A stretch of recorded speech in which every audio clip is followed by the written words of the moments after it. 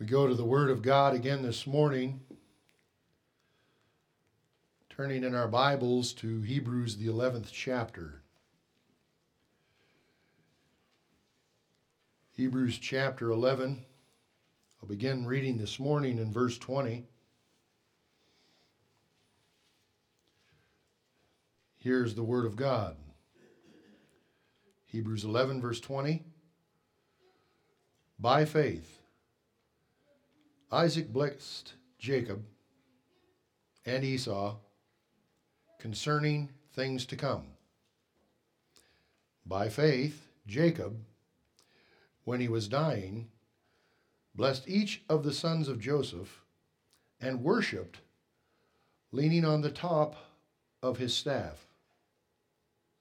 By faith, Joseph, when he was dying, made mention of the departure of the children of Israel and gave instructions concerning his bones. Would you pray with me this morning?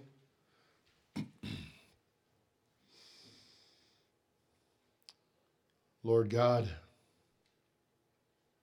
maker of the heavens and the earth and all that is in them, we bless your name. Who is like you, O Lord God? To whom shall we liken you? For there is no other God. And Lord, it is today that we would pray to know you as the patriarchs knew you, as Abraham, Isaac, Jacob, and Joseph knew you and trusted in you by faith. Let us live like that, by your grace, by your mercy, and by your strong right hand, and the power of the Holy Spirit. We ask this in Jesus' name. Amen.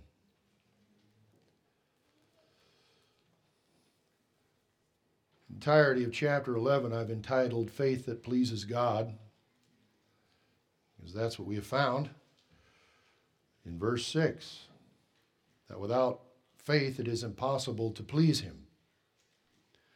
So we want to please God, and so we want to have faith, and we want to know what that is and how that looks in real life. Even as James has told us, you say you have faith.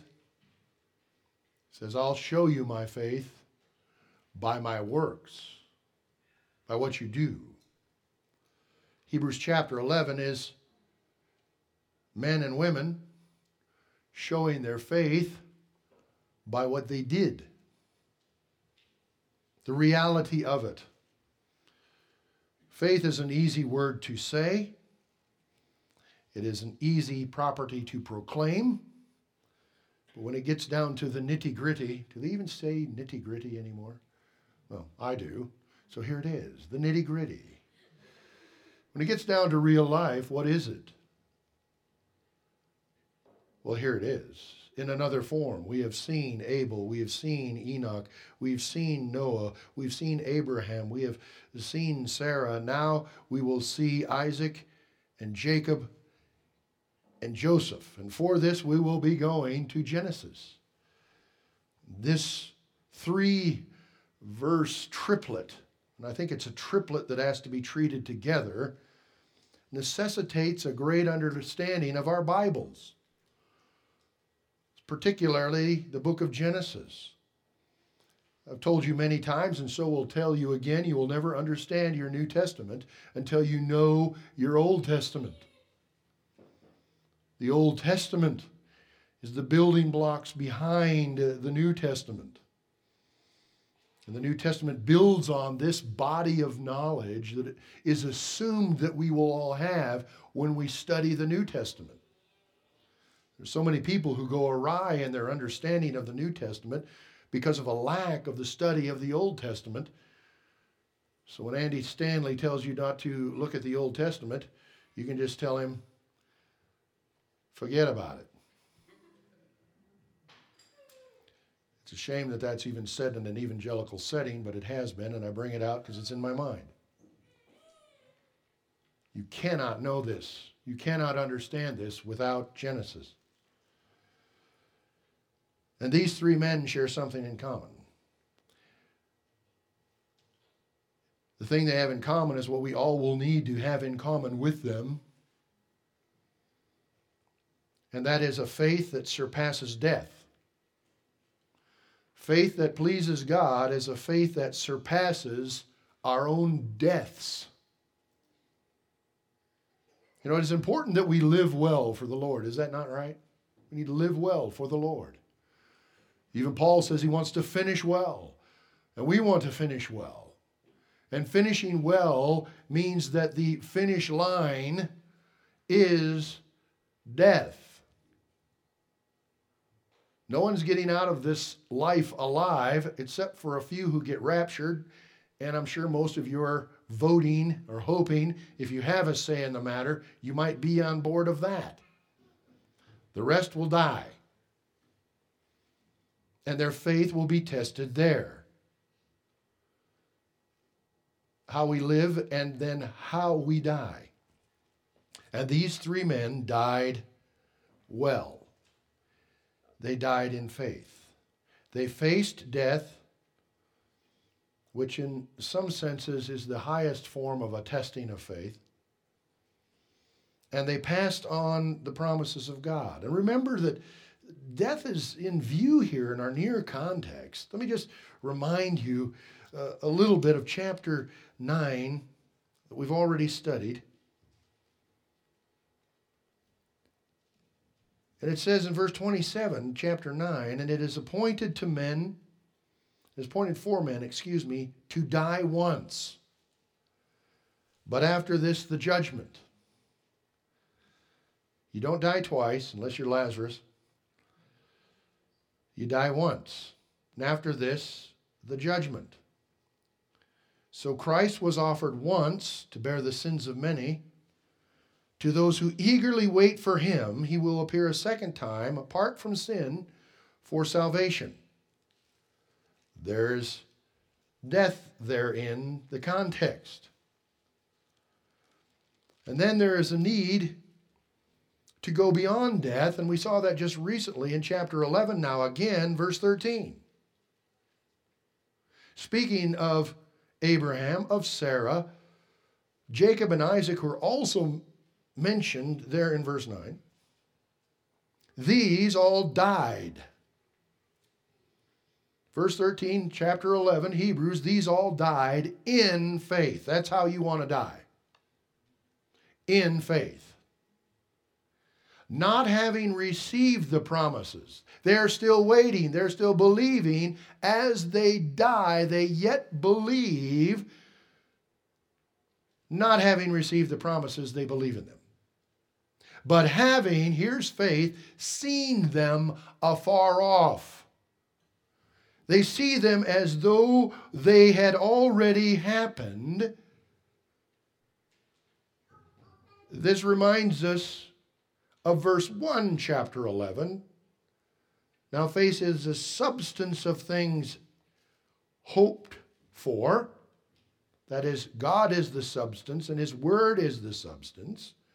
And the evidence, i.e. the seeing, blepo is the Greek root, to see, the seeing of things not seen. Faith says, Jesus promised to come again. And we say, I see it. I see it. As though it already was. He shall appear. And he shall reign forever and ever, starting with 1,000-year kingdoms. I see it. I see it. I see it coming. That's where we pick up Isaac, Jacob, and Joseph. Faith that pleases God lasts all the way unto death and even surpasses death. These patriarchs, these fathers of Israel, Isaac, Jacob, and Joseph, present us with three, count them, three features of faith that surpasses death. Why does it show us this? So that we will hold to the promise with a faith that surpasses even our own death. So faith that pleases God surpasses death. Our first verse of study, verse 20, Isaac. By faith, Isaac blessed Jacob and Esau concerning things to come. What does that mean? Things that will happen after he's dead. It gets more specific in verse 21. By faith, Jacob, when he was what? Dying. You know, there's a point where that really is tangible. Some of you have been around death and you know it. You've watched it approach. You've watched it come and take a loved one in your life. And away they go. The flesh that they walked in that was so animated and so full of life is now empty. The eyes that once sparkled or touched you are now darkened. Not because the lids are closed, but because they're not there. They have died. And many, when they get older, in the depths of the clutches of cancer or some other malady, they know it's coming. And in the coming of it, their faith is tested. And by faith, Jacob, when he was dying. But not only him, Joseph as well. Look at verse 22. By faith, Joseph, when he was dying. Why did these three verses need to be held together? Because that's their theme. So short. Each man who lived so long a life, and they all lived long lives, and to whom many chapters in Genesis are dedicated to, each of these three get one teensy-weensy New Testament verse, boom. We might feel they've been shortchanged, but I think we would think wrong. Because all of their lives ended the same. In faith. They believed, they saw beyond the grave that was approaching them like a freight train down the tunnel of life, as though it already was. They believed past death. They had faith in God's future. You see, men of faith last. Women of faith don't quit believing. And they do so even to the blessing of the future generation with the promise that they have held and hold past death. See, that's how faith goes beyond death and surpasses death when it is passed on to the next generation. That is our study. That is our study of true endurance. Hebrews 10:36, for you have need of endurance. Christian, you need endurance. Can I have an amen? You need an endurance with a purpose so that after you have done the will of God, you may receive the promise. For yet a little while, and he who is coming will come and will not tarry. Now the just shall live by faith. But if anyone draws back, my soul has no pleasure in him. Without faith, it is impossible to please him. Faith to the end. Hudson Taylor, that great missionary, he said, when God raises up a man for special service, he first works in that man the principles, which later on are, through his labors and influence, to be the means of widespread blessing to the church and to the world. In other words, his ministry goes on and spreads out wider and wider. But there is a need. There's a need to hold on. There's a need to not cast away your confidence, as 10:35 says in Hebrews. But as Warren Wiersbe said, listen, I think this is a poignant quote for our day, though he is no longer. Says, we need this emphasis today. We need this emphasis today. We have too many celebrities, he puts in quotes, and not enough servants. 9-day wonders that may flash across the scene for a time, and then they disappear. Christianity is the long haul. It is the long trek. It is a distance race, not a sprint. But we only get to see down the road of life so far, for there's curves in the road, and we can't see around the bend what is coming. Nor can we see over the hills of the mountains to know what's next. We travel on. We keep going.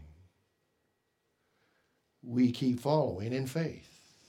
And we look up to heaven, from whence our help comes and from whom our promises are made. I want to show you the first of three features of a faith that surpasses death. The first feature of a faith that surpasses death, and that is a faith that is willing in the promise. Faith that is willing in the promise. And for this we go to Isaac. Verse 20, Hebrews 11. By faith Isaac blessed Jacob and Esau concerning things to come. Short verse. Not much content, or is there? As I said before, there's a lot of content here because you need to know who Isaac was, this blessed son of promise, to the old man Abraham and the old woman Sarah, who had been barren her 90 years before she gave birth by the strength of God to Isaac, whose name, of course, is Laughter, which references that she laughed when she was told by God this promise, that she herself would deliver this son to her husband past the age of childbearing. And laughter came to their house, and the baby giggled and grew. Isaac blessed Jacob and Esau. Notice it goes right past him and to the blessing of his sons. This son who could not be, but by the power of God, was preserved by the power of God, was a willing man. Willing in the promise that God had made to his father Abraham. How do I know that? Where did I come up with this willingness? I got it from even our last study of the testing and trial of Abraham, which is what we just studied last week. Remember verse 17, Hebrews 11. By faith Abraham, when he was tested, offered up Isaac. And he who had received the promises offered up his only begotten son, of whom it was said, here's the promise, God had promised Abraham this, in Isaac your seed shall be called. His faith was such in that promise that he did not know how this was going to be fulfilled, yet he even believed the impossible. Verse 19, accounting that God was able to raise him up, to raise Isaac, his only begotten promised son, even from the dead, from which he also received him in a figurative sense. Well, that is indeed true faith in action. That is indeed a difficult proposition that God gave to this man who was following him. But not only to him, there was somebody else involved in this, whose faith had to follow his father's, didn't it? Abraham wasn't the only one involved in this sacrifice. Isaac was the sacrifice. We turn in our Bibles now back to Genesis 22. See, this kind of willingness in Isaac was a willingness to be sacrificed. Number one in your notes under letter A. Willing to be sacrificed because of his father's faith in the promise of God and in the person of God. Verse 9, chapter 22. Abbreviated version, since we looked into this last week. Then they, this is Abraham and Isaac his son, then they came to the place of which God had told him, and Abraham built an altar there, placed the wood in order, and he bound Isaac his son, and laid him on the altar upon the wood. Now earlier, Isaac had come to the realization that they were walking up a mountain with wood that they had split and gotten ready for a sacrifice, but they had neglected to bring a sacrificial lamb or anything else to put on this pyre of wood. And he points that out to his dad as a good son would. Hey, Dad, I think we forgot something. And his dad says to him in sort of a cryptic way, the Lord will provide. And indeed, he believed he would, now that we know Hebrews 11. But he didn't spill the beans. He didn't let on what the end game was until the time they prepared it together. So he gets to put the wood together for his own sacrifice. And then his dad says, okay, I'm going to bind you. Or he must have said something. I don't think he roped him with a lariat, threw him real quick, pig tied him real quick and said, sorry, son, I'm throwing you up here. No, there's nothing like that. By the way, if you do the math, and I didn't, I read somebody who did. You know me. Math is for you, not for me. Math is for others. Math is useful. You know how old Isaac probably was? 33. Your Bibles, you might see the word lad in there, but you know what? You weren't considered a man till 40 anyway. Maybe some wisdom there. I'm just saying. So at 33, his old man dad isn't going to force him on there. He has to be willing. That means in some way Abraham lived before his father, Abraham lives before his son Isaac, such a way that his son believed whatever God had told him to do, he would willingly go along, for God would keep his promise. By faith, Isaac got on the altar. The Lord had promised. The Lord had promised. And the Lord had provided. Genesis 22:14. And Abraham called the name of the place, the Lord will provide. As it is said to this day, in the mount of the Lord it shall be provided. And he provided a ram, and Isaac was given deliverance. He was willing to be sacrificed. Secondly, he was willing to believe the promise of God. He was willing to believe the promise of God himself. Now, Genesis 26, verse 1. There was famine in the land beside the first famine that was in the days of Abraham, and Isaac went to Abimelech, king of the Philistines in Gerar. Now, many of you might, when you're reading your Bible, see that there's a number of Abimelechs, and they're crossing quite a period of time. Let me just say it's not the same guy. It's the same title. Just like in Egypt, the title of the king in Egypt is what? Pharaoh, and you get all kinds of secondary names. Pharaoh Ramesses, Pharaoh Necho you'll find in your Bibles. Pharaoh Tutankhamun. Pharaoh is the title. In the Philistine world, Abimelech. So here you have Abimelech, king of the Philistines in Gerar. The Lord appeared to him and said, do not go down to Egypt, Isaac. Dwell in the land which I shall tell you. Sojourn in this land, and I will be with you and bless you. For to you and your descendants, listen, I give all these lands, and I will perform the oath which I swore to Abraham your father. By the way, segue, news alert, the land of Israel is God's promised land to Israel.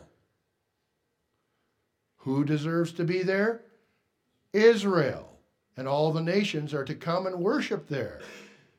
So what's going on over there has biblical precedent in that Israel's land is Israel's. But mark it. Until they turn to the Lord and believe, they will never possess it. But that has also been promised that they will repent.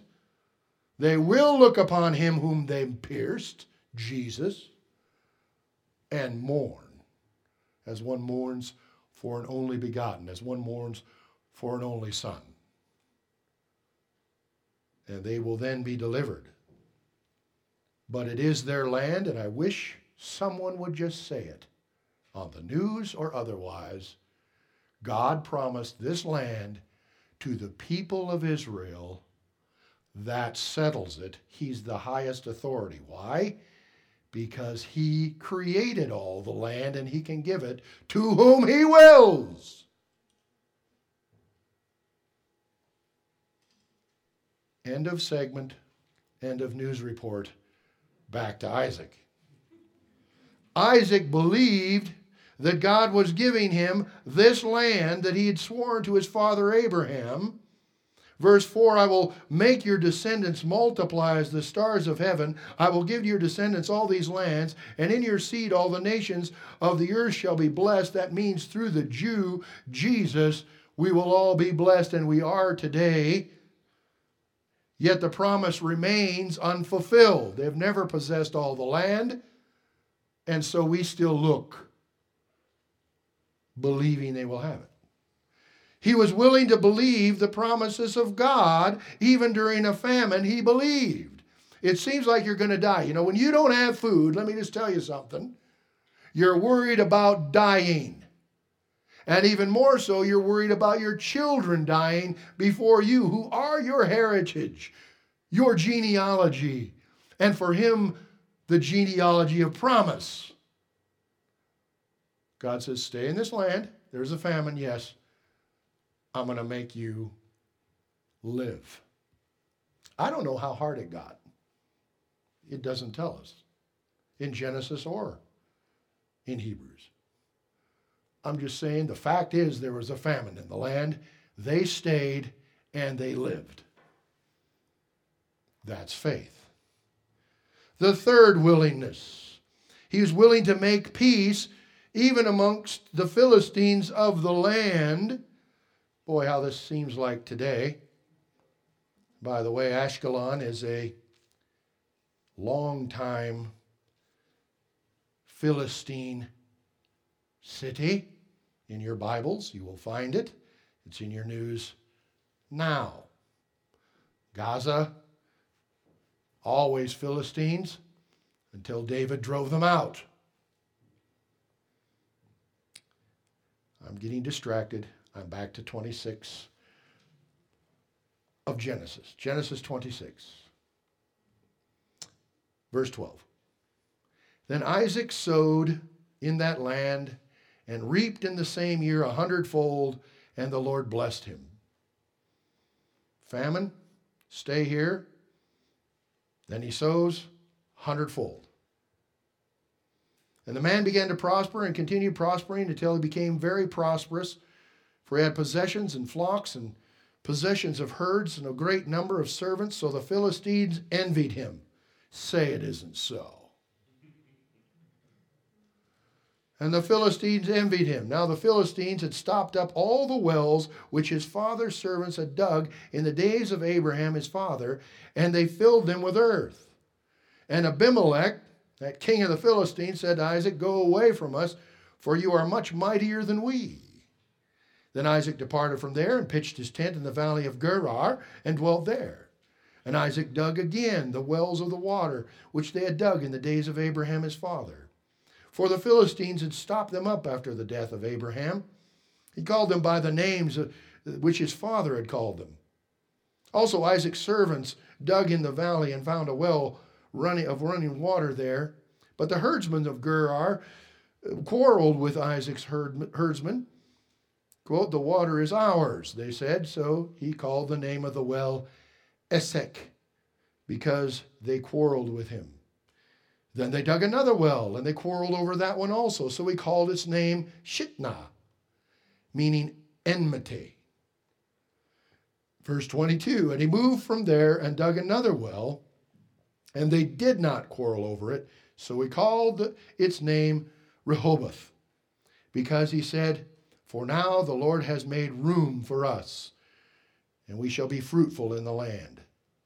Then he went up from there to Beersheba, and the Lord appeared to him that same night and said, "I am the God of your father Abraham. Do not fear, for I am with you. I will bless you and multiply your descendants for my servant Abraham's sake."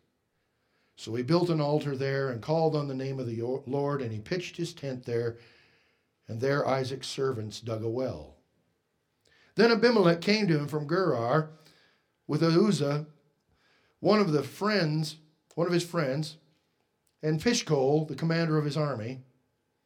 And Isaac said to them, "Why have you come to me, since you hate me and have sent me away from you?" Does this not sound like our news?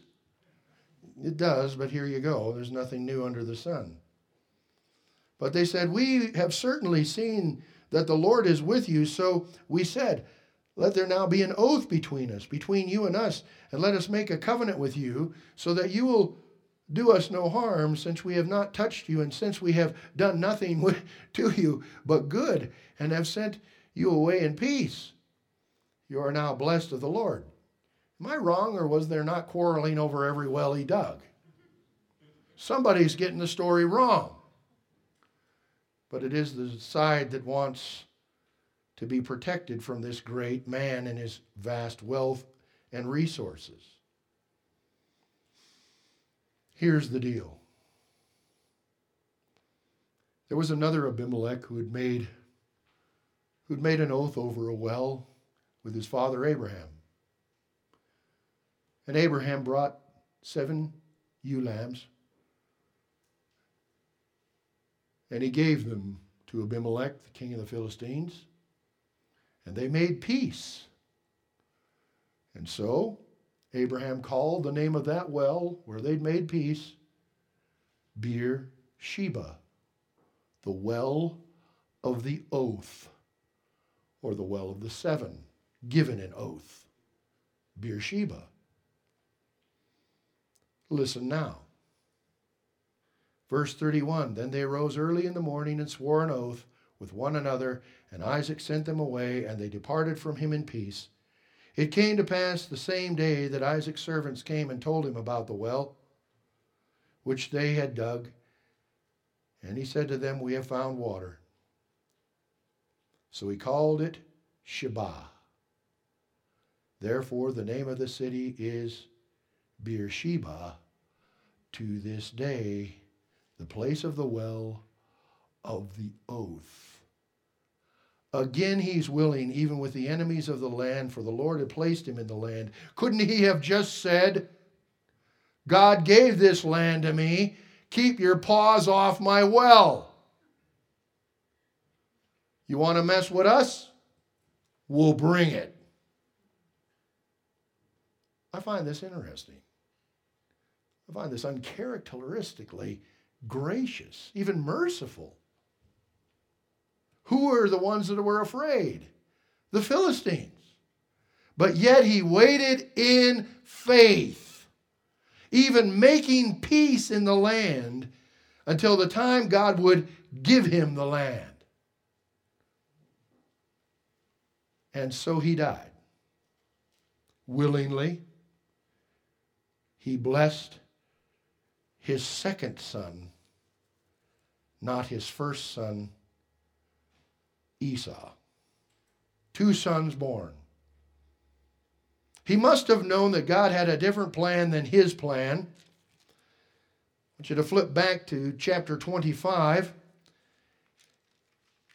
For to his wife, Rebekah, God had proclaimed what was going on with those twins that were in her womb. Many of you are familiar with this. Here it is.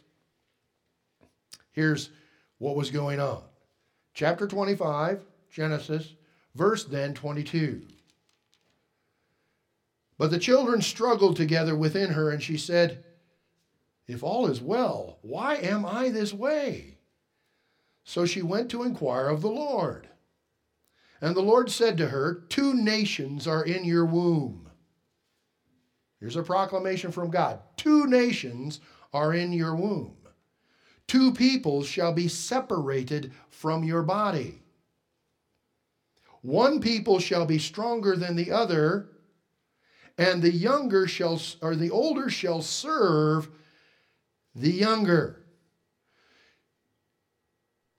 Isaac's willing to bless the younger. I think he must have known God had said something to his wife. I can't imagine her keeping this a secret. Perhaps she did. I'm not sure. It doesn't tell us. I'm thinking he knew. So that's letter A, and I'm leaving it. Letter B. He was willing to bless his second son Jacob, and he must have known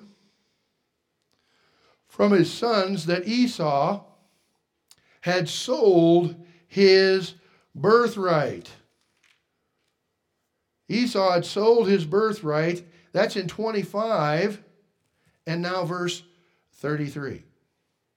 Many of you know this story. It begins earlier that Esau had gone out to hunt. He came back just ravished. He was so hungry. But Jacob had cooked a stew in verse 29, and Esau came in from the field, and he was weary. And Esau said to Jacob, please feed me with the same red stew, for I am weary. Therefore his name was called Edom. You know what Edom means? How it translates? It means red. By the way, we'll see that this man was red and hairy. Edom. So have you ever wonder where Edom came from? It's a nation from Esau. But Jacob said, sell me your birthright as of this day. And Esau said, look, I am about to die, so what profit shall this birthright be to me? That is a faith that doesn't surpass death. That is a faith that doesn't trust there really is a promise to be fulfilled, for he will sell it now for a cup of bean soup. Esau said, look, I'm about to die, so what profit shall this birthright be to me? Then Jacob said, swear to me as of this day. So he swore to him and sold his birthright to Jacob. And Jacob gave Esau bread and stew of lentils. Then he ate and drank, arose and went his way. Thus Esau despised his birthright. There are many Christians this day. Let me put it this way. There are many children in Christian houses today who have heard their parents say, the Lord is coming. His kingdom is coming. Jesus shall return and redeem the world to himself. And they say, everyone has said that. Where is it? And they sell their birthright for a cup of bean soup and the baubles of the world that it will give them for a short period of time. And they do not have a faith that endures and surpasses death. Jacob, on the other hand, wanted it. I'm not saying he was right to get it this way. I'm just saying he wanted it and he believed in it. We move on. Esau sold the birthright. Now see, he tried to bless Esau anyway. Chapter 27. Chapter 27, verse 1. Now it came to pass when Isaac was old, and his eyes were so dim that he could not see, that he called Esau his older son, and said to him, My son. And he answered and said, Here I am. And he, Jacob, said, Behold, now I am old, I do not know the day of my death.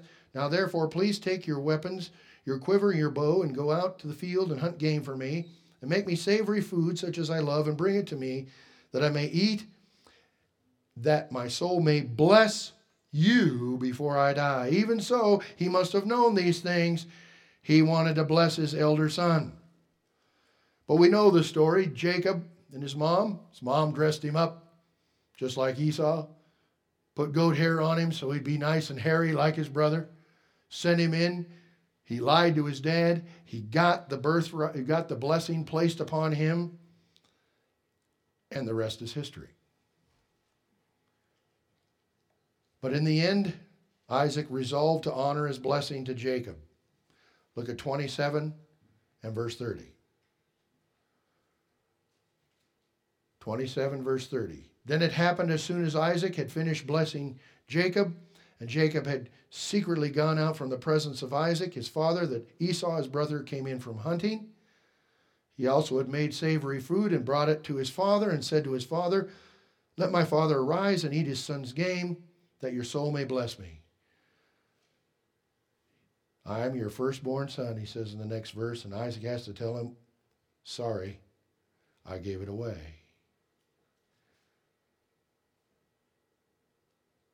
Verse 37, Then Isaac answered and said to Esau, Indeed, I have made him your master. Indeed, I have made him your master. The older shall serve the younger.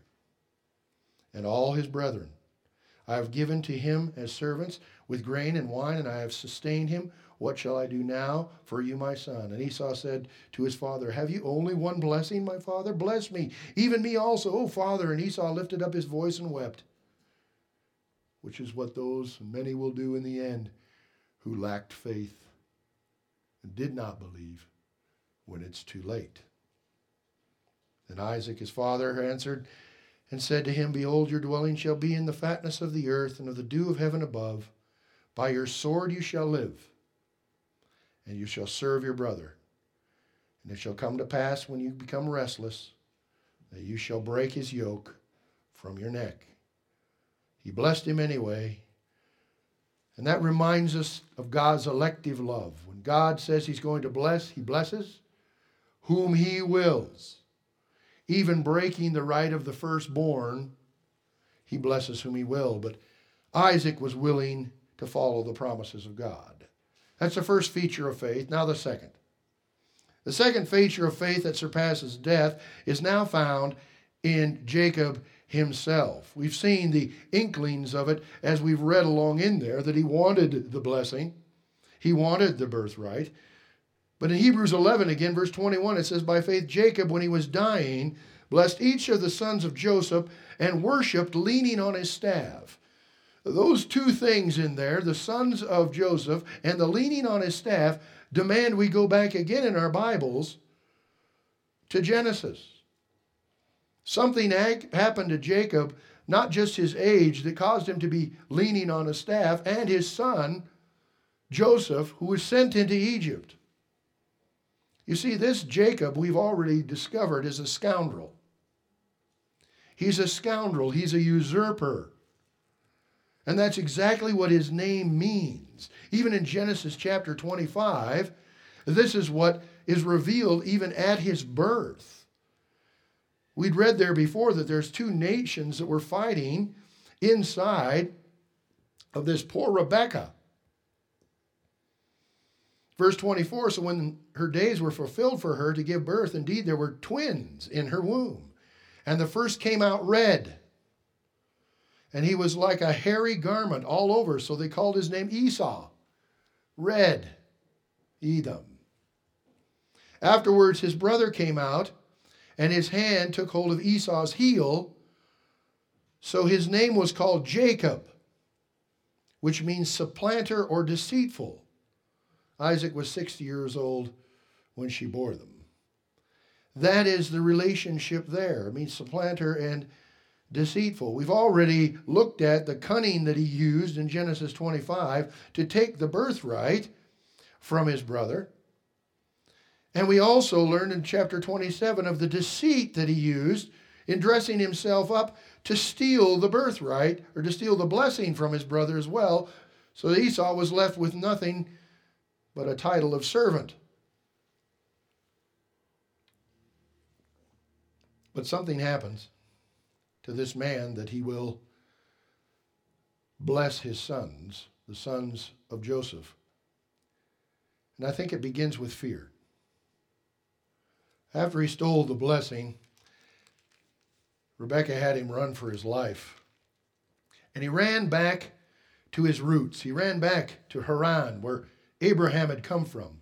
He sought a wife there, got to work for her very much, 7 years, and then got the wrong wife, Leah, by deceit from Laban, his father-in-law, wonderful guy. And then to get Rachel, the one he wanted, another 7 years. And now we find him on his way back to the land of promise with his wives and his family. And now he has sent people ahead, and it is told to him that his brother is coming to meet him. Verse 6, chapter 32. Then the messengers returned to Jacob, saying, we came to your brother Esau, and he also is coming to meet you, and 400 men are with him. Remember the blessing? He's going to be a man of the sword. And he's got 400 men with him. So Jacob was greatly afraid and distressed, and he divided the people who were with him, and the flocks and the herds and the company into 2 companies. And he said, if Esau comes to the one company and attacks it, then the other company which is left will escape. There's nothing like fear to humble a man. God's training is a good training room. And I should say fear for a woman as well. But he does the right thing. He knows he's in trouble. You know, this is Big Brother. You know, and I don't know that I have to tell you too much in your lives, but the stuff that happens growing up can resonate, if you will, into your grown-up life. Can I have an amen? And I think it will in this case, because these 2 boys were as different as 2 brothers could be. They may be twins, but they were very different. I just want to remind you of one little tidbit that's hidden in Genesis 25, verse 27. Right after they were born, it goes on this way. So the boys grew, and Esau was a skillful hunter and a man of the field. Ah, a hunter. A man out not in the fields plowed, out in the wilds, out in the open ground. He hunts for food. Now here's his little brother. But Jacob was a mild man, dwelling in tents. A houseboy. So nice. So gentle. Yeah. That was happening the whole way through. The big, tough, rough brother, the red-haired one, the one his father adored. And then Jacob, the gentle son. Now you go ahead in time. Now you realize that something's happening. Because after he steals the blessing in Genesis 27, Esau has this to say about his brother. Verse 41, so Esau hated Jacob because of the blessing with which his father blessed him. And Esau said in his heart, the days of mourning for my father at hand, then I will kill my brother Jacob. And the words of Esau were, her older son were told to Rebekah, so she sent and called Jacob, her younger son, and said to him, surely your brother Esau comforts himself concerning you by intending to kill you. That's history, folks. Now he's going to meet Big Brother on the road back to the promised land, and he's afraid, and something's happening in his heart, and he does the right thing. Now, chapter 32, I told you we had to know Genesis. Verse 9, then Jacob said, O God of my father Abraham, and God of my father Isaac, the Lord, who said to me, quote, return to your country and to your kindred, and I will deal well with you. He's saying, Lord, you promised. But he prays in humility. Look at verse 10. I'm not worthy of the least of all the mercies, of all the truth which you have shown your servant. For I crossed over this Jordan with my staff, and now I have become two companies. Deliver me, I pray, from the hand of my brother and from the hand of Esau, for I fear him, lest he comes and attack me and the mother and with the children. For you said, I will surely treat you well and make your descendants as the sand of the sea, which cannot be numbered for the multitude. Do you remember your promise, Lord? You know, you can pray that as a Christian. You promised. I'm trusting in that promise. Let me walk in that promise straight ahead.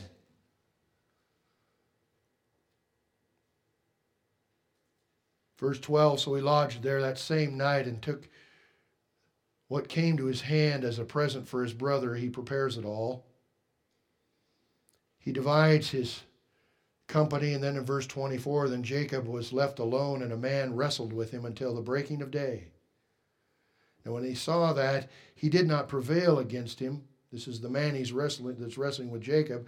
He, the man, touched the socket of his hip, and the socket of Jacob's hip was out of joint as he wrestled with him. And he said, let me go, for the day breaks. But he said, I will not let you go unless you bless me, said Jacob. So he said to him, what is your name? And he said, Jacob. And he said, your name shall no longer be called Jacob, but Israel, for you have struggled with God and with men, and have prevailed. Then Jacob asked him, saying, tell me your name, I pray. And he said, why is it that you ask about my name? And he blessed him there. Notice he did not tell him his name. Moses will get the same treatment. And Jacob called the name of the place Peniel, for I have seen God face to face, and my life is preserved. He wrestled with an angel. And we said there was two things in our text. He blessed the sons of Joseph, the two from Egypt, and he worshiped on his staff. He'd wrestled with God. He'd wrestled with the angel of the Lord, I believe, with a Christophany, with Jesus the Christ. This wrestling means to stir up the dust, to grapple, to get down and dirty. Jacob wanted a blessing from God and was willing to struggle to receive it. The heart change that he had was real. But so was the reminder. Verse 31, Genesis 32, just as he crossed over Peniel, the sun rose on him, and he limped on his hip. Therefore, to this day, the children of Israel do not eat the muscle that shrank, which is on the hip socket, because he touched the socket of Jacob's hip in the muscle that shrank. He wrestled with God, and he got a limp for the rest of his life and a shrunken muscle. And at the end of his life, what did he do? Worshipped. Some of the best things that God will ever do in your life are the worst things.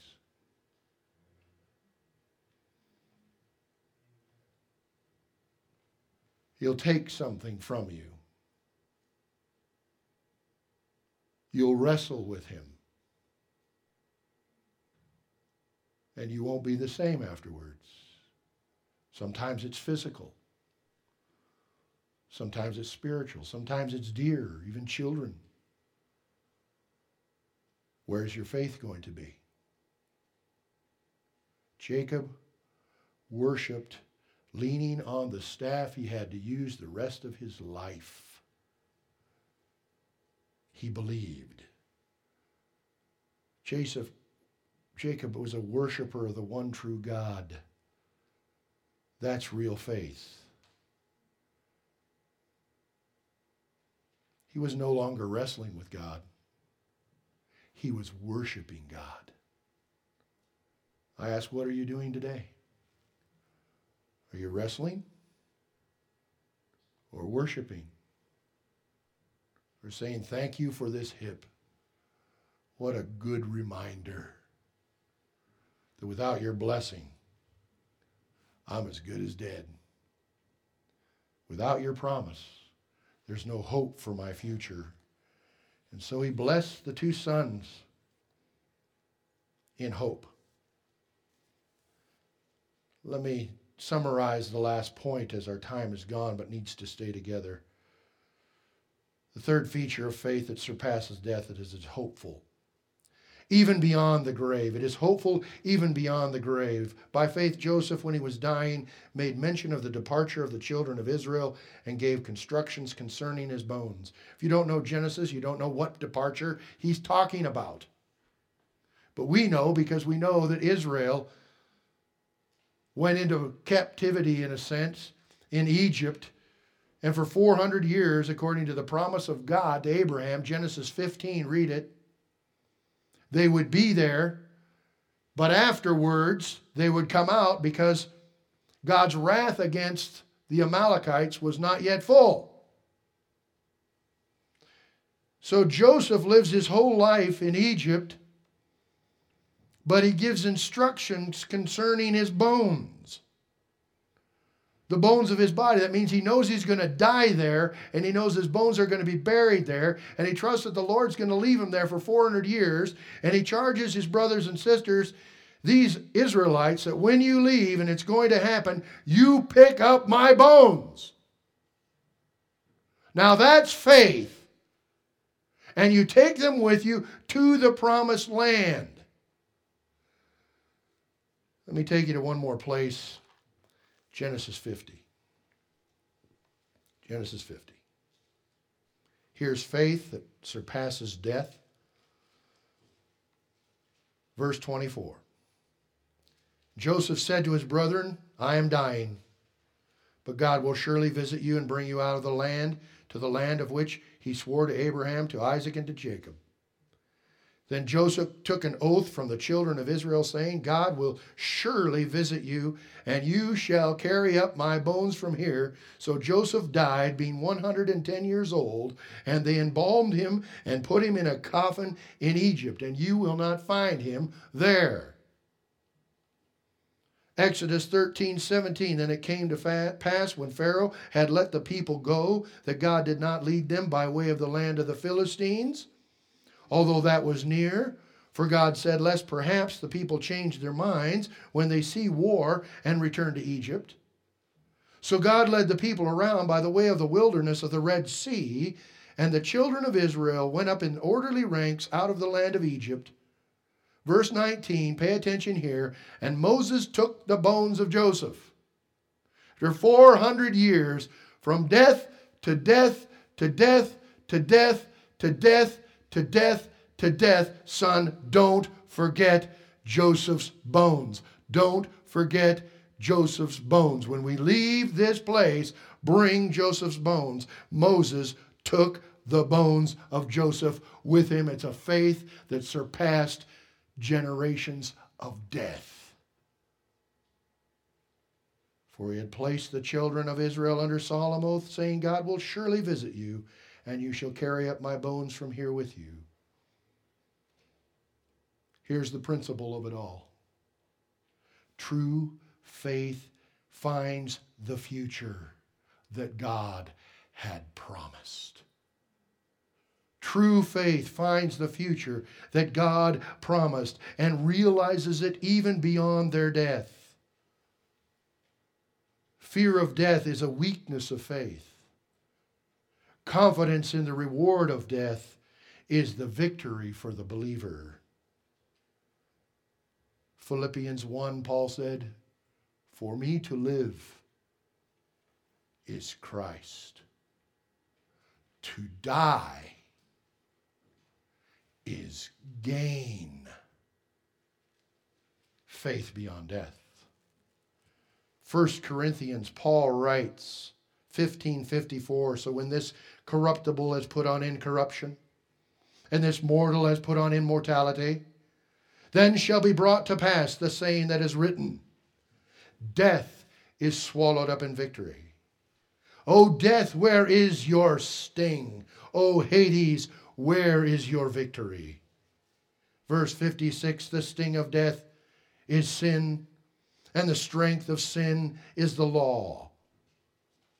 But thanks be to God who gives us the victory through our Lord Jesus Christ. Therefore, my beloved brethren, be steadfast, immovable, always abounding in the work of the Lord. Why? Knowing that your labor is not in vain in the Lord. His promise shall come to pass. Pass it on. Pass it on. Past your death. Let's pray.